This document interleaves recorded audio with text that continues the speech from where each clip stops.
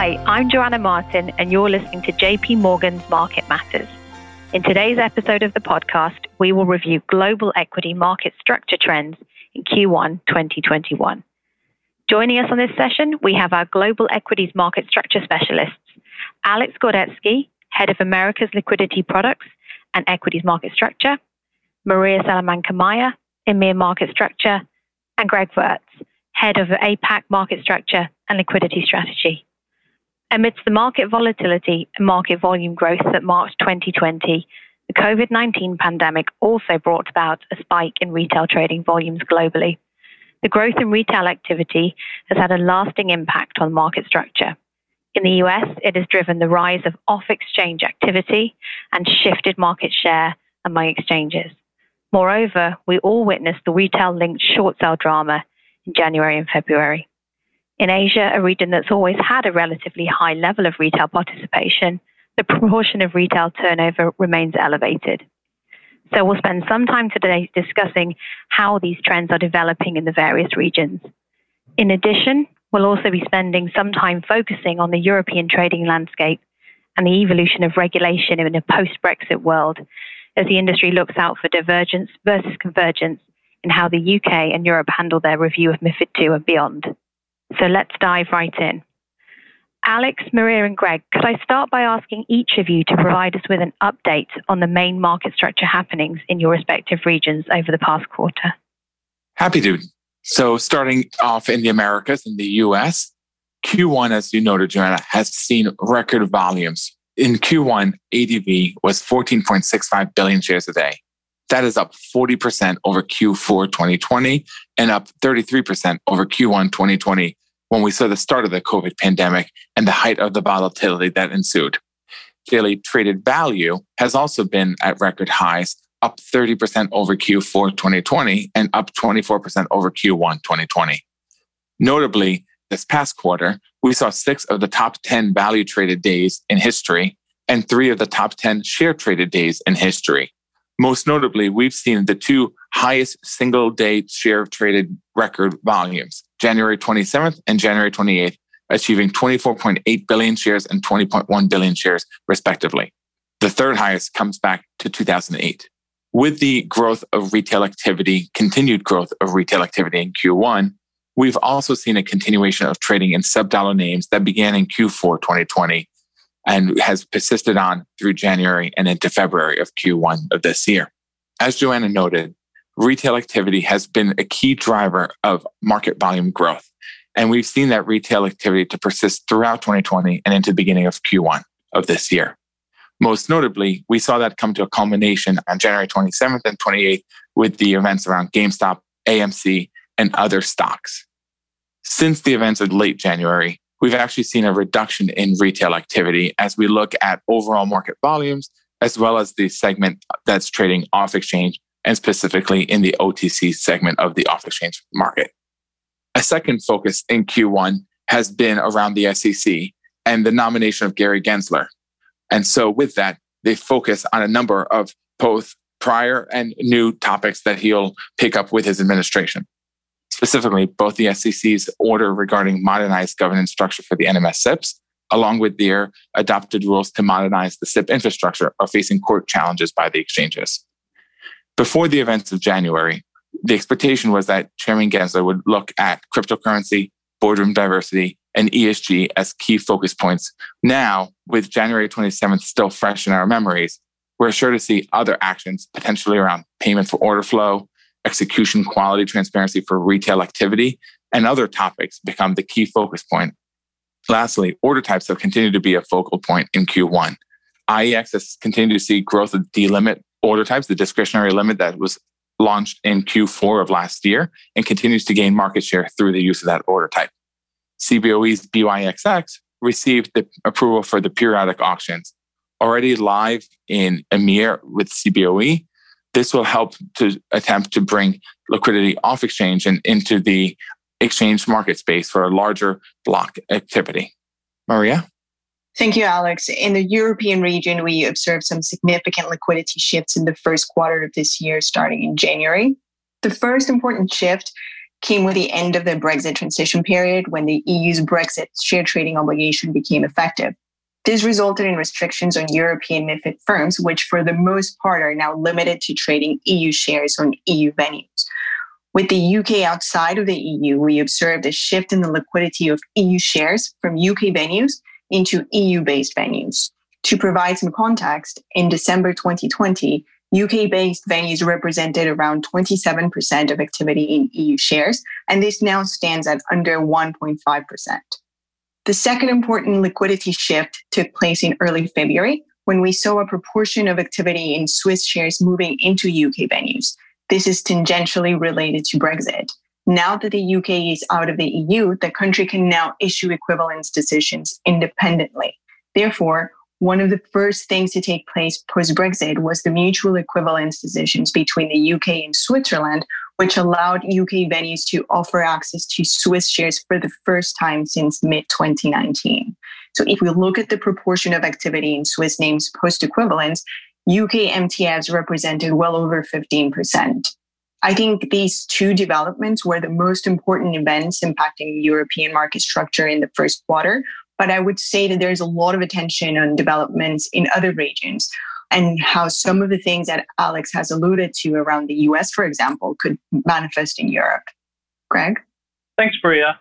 The stock markets in Asia have had an incredibly busy start to the year. And when I say that, it's in the context that last year was record-setting in its own right. When COVID news first hit, it really hit the newspapers in Asia first and the headlines here. But every subsequent quarter from kind of Q1 of last year has seen incremental growth in equities turnover. And Q1 of 2021 was no different. And it wasn't up just a little bit. Turnover was up almost 30% from the already record-setting Q4. So what are driving these big trends? Some of it's the different types of participants coming into the market. We've seen some really interesting shifts around that. In January, particularly in Korea, there was a large amount of retail participation. And in whole, that market became the largest in Asia, excluding China, for the first time, surpassing Japan, the normal bellwether there. More lately, that's also been occurring in Taiwan. In Hong Kong, there were three market structure changes that were worth noting. The first is that there's a Hong Kong stamp tax change, which was announced, and it had a quite big influence on the day. That goes into effect in August and raises the transaction cost in terms of stamp tax by 30%.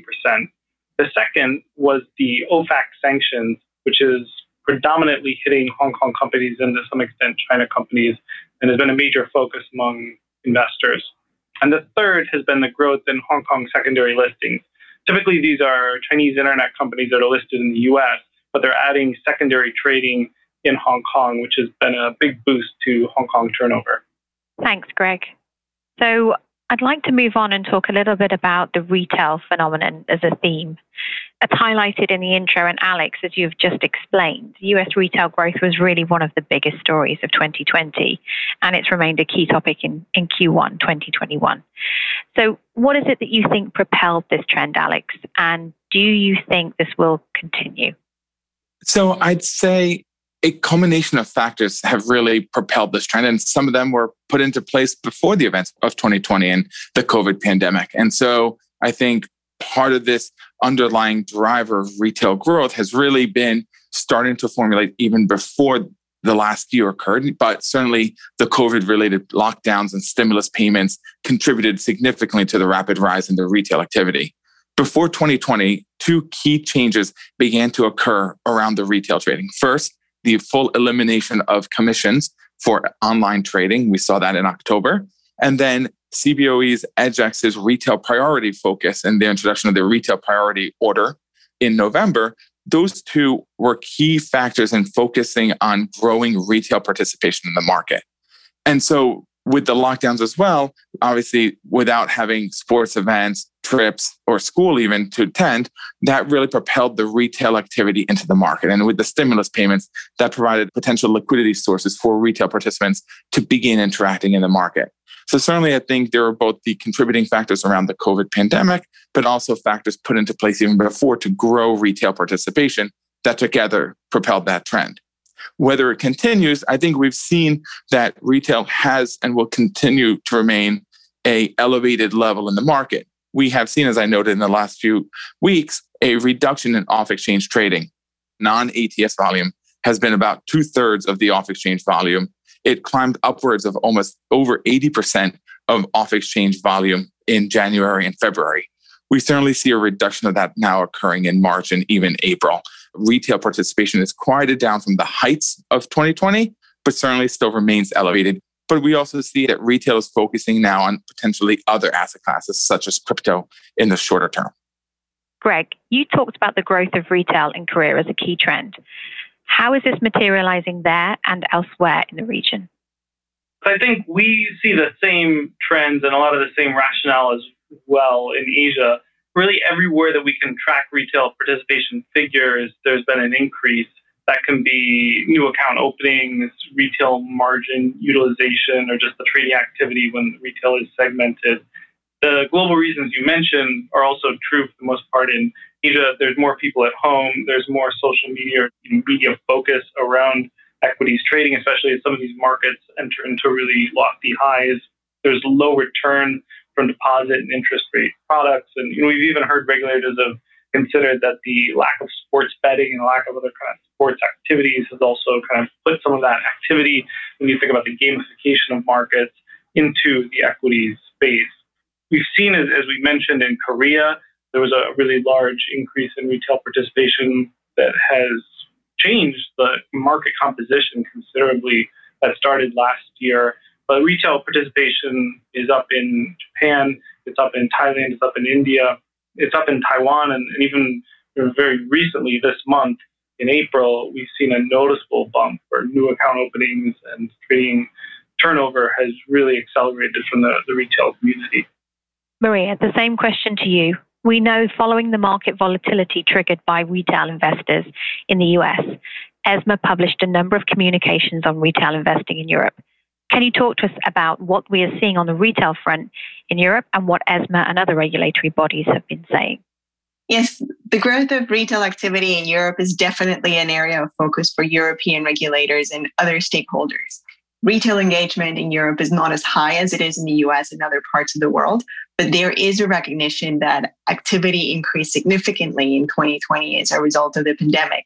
Interestingly, this has coincided with the emergence of a number of zero-commission retail brokers. So following the events that transpired in the US last January, European regulators are looking very closely at the European landscape and assessing the possibility of something similar taking place in Europe. For this reason, on the 17th of February, ESMA published a statement to remind retail investors of the risks of investing and urging them to be careful when using information from social media to inform their investment decisions. In addition, ESMA's chair also noted that practices such as payment for order flow will need to be assessed as well. In the UK, in contrast, the FCA has established that payment for order flow likely results in conflict of interests, and therefore they expect UK firms to steer clear of these type of arrangements. I would say that given the overall regulatory focus on investor protection and the capital markets union in the EU, as well as market innovation and competitiveness in the UK, we would expect this theme to be carefully considered by all the relevant regulators. Thank you, Maria. Picking up on another topic, moving on to talk about fragmentation.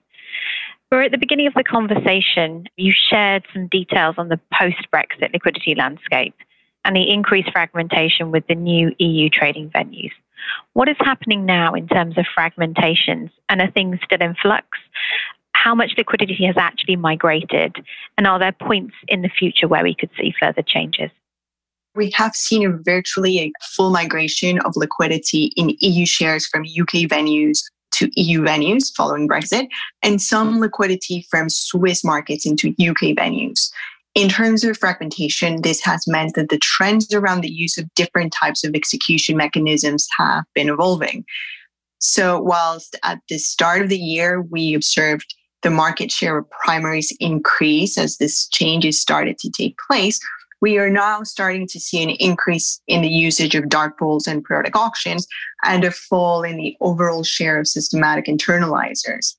So we monitor these numbers very closely, and I would encourage JP Morgan clients to get in touch should they wish to receive our regular publications on market fragmentation. With regards to the forward-looking side of things, I would say that there is indeed a possibility that we see some degree of change in the current trends. And this is very much tied to the expectations around regulatory developments. Both the UK and the EU are currently assessing the trading landscape post-Brexit and determining the best ways to refine the current MiFID II regulatory frameworks. We have seen some areas where both jurisdictions have started to diverge. And I think one of the examples that comes to mind is the double volume cap regime, where the FCA has recently issued a statement to the effect that following the suspensions that are currently in place, the UK will be administering caps and suspensions when necessary, as opposed to automatically every month. So I would say that at this point, things remain very much in flux. And certainly the liquidity landscape will need to adapt to any changes in the regulatory framework across the UK and the EU. Thanks, Maria. Alex, in the US in 2020, you saw the arrival of 3 new trading venues, all with differentiated models, taking the number of exchanges to 16. Can you talk to us a bit about some of the key observation as to how these venues are faring now? Absolutely. We saw 3 exchanges go live in 2020 among the pandemic. And while the pandemic brought about its own challenges, such as the delays around going live from potentially Q1 and Q2 of 2020 until Q3 and Q4, all 3 exchanges were live by the end of the year and now are continually trading on a day in, day out basis. Starting with Long-Term Stock Exchange, the first exchange that have gone live in 2020, they continue to capture small amounts of liquidity daily and continue to be a de minimis amount of market share, but that's also not their key focus. Their key focus is to really interact with the primary exchanges, NYSE and NASDAQ, on the listings front, which we expect them to take up in earnest now that 2020 is behind and their go live is completed. We expect listings to be their primary focus going forward. Second, Members Exchange, or MEMX, has been the leader in market share gains among these 3 venues. Now trading at just under 2% in Q1 and now over 2% in Q2, they've continued to see market share climb, especially driven by 2 key factors. One being the continued adjustment of routing among firms, having fully completed their go live in late October of last year, right before the elections, and then the volatility related to the end of the year and technology freezes, a number of firms weren't able to fully connect and set up all of their routing logic to MEMX or MIAX for that case before the end of the year. So we're seeing some of those firms complete that routing technology, routing changes in the beginning of this year, as well as BestEx analysis that allows them to increase the amount of flow that they're sending to MEMX and MIAX in this quarter or this year. With that, MEMX also introduced pricing changes in February that we see has a significant driver on their market share growth. And so we see their market share significantly increase once those pricing changes went in February. With MIAX Pearl, they're continuing to also focus on growth and market share. And while their numbers continue to be below 0.5% in market share, they're continuing to see daily increases in that market share gains. Again, backed by a number of HFT and market makers, we expect that over the course of 2021, that those firms will continue to increase their activity on MIAX Pearl. And that I think over the course of the year, we will continue to see their growth as well in market share as those firms become more comfortable, as well as other firms become more comfortable with trading on MIAX's platform as an equity exchange. MIAX runs 3 options exchanges already. So a lot of these firms are familiar with their technology and their platform and have seen significant market share gains in the options world. So we expect that over time, similar behavior will occur with the equities and we'll see those market share gains, especially from those firms that have bought into MIAX's equity rights offering. Thank you, Alex. And Greg, can you talk to us a little bit about the Chi-X acquisition by Cboe and APAC expansion of the BIDS block trading? Sure. So Chi-X has a presence in 2 markets in Asia. In Australia, they are one of the 2 main equity exchanges, and they've had considerable gains in market share to be a real competitive force in Australia. They're also active in Japan, a couple different products, but they run essentially a lit equity venue there and have for a number of years. Holistically, exchange consolidation has been very slow in Asia, and generally there have been quite a few failures. The Hong Kong Exchange famously tried to announce a bid for the London Stock Exchange that didn't go through. And this is going to be the first, major acquisition of equity trading venues by a U.S. player in Asia. So it'll be interesting to see whether, particularly the technology innovation or the product offering or things that have been successful for U.S. exchanges are brought in to the Asia market structure. The key one here, and they've already alluded to it, is the BIDS block trading product, where that doesn't exist so much from an industry consortium or a centralized player in the region. So the US has quite a few of those. Europe has quite a few of those that try to centralize across the market. Doesn't really exist as much in Asia, and certainly not from an exchange type provider solution. Often it's more done through agency brokers. Liquidity remains a challenging aspect in Asia, especially when you're trying to move blocks. So we would anticipate this is something that the buy side would be quite comfortable and keen to see growth in from a commercial standpoint. So that's it for today's episode. Thank you all for joining me. It's been really great to hear your perspectives.